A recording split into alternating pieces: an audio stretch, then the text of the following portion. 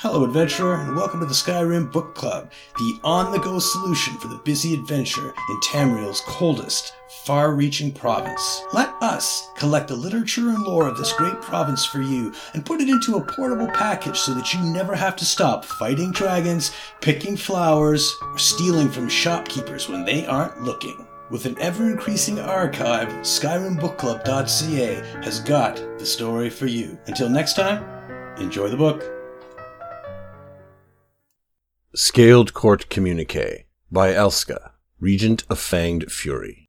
To my spy in Dragonstar, do not reveal your true allegiance, no matter the circumstances. I need you to continue to watch the activities of the Dragonstar Caravan Company, as they have sufficient forces to cause problems for us should they decide to take action. I have also heard about a high elf named Elenwen. She has been purchasing large quantities of the precious Nirncrux and hampering our own collection efforts. Find out how much she knows about our plans.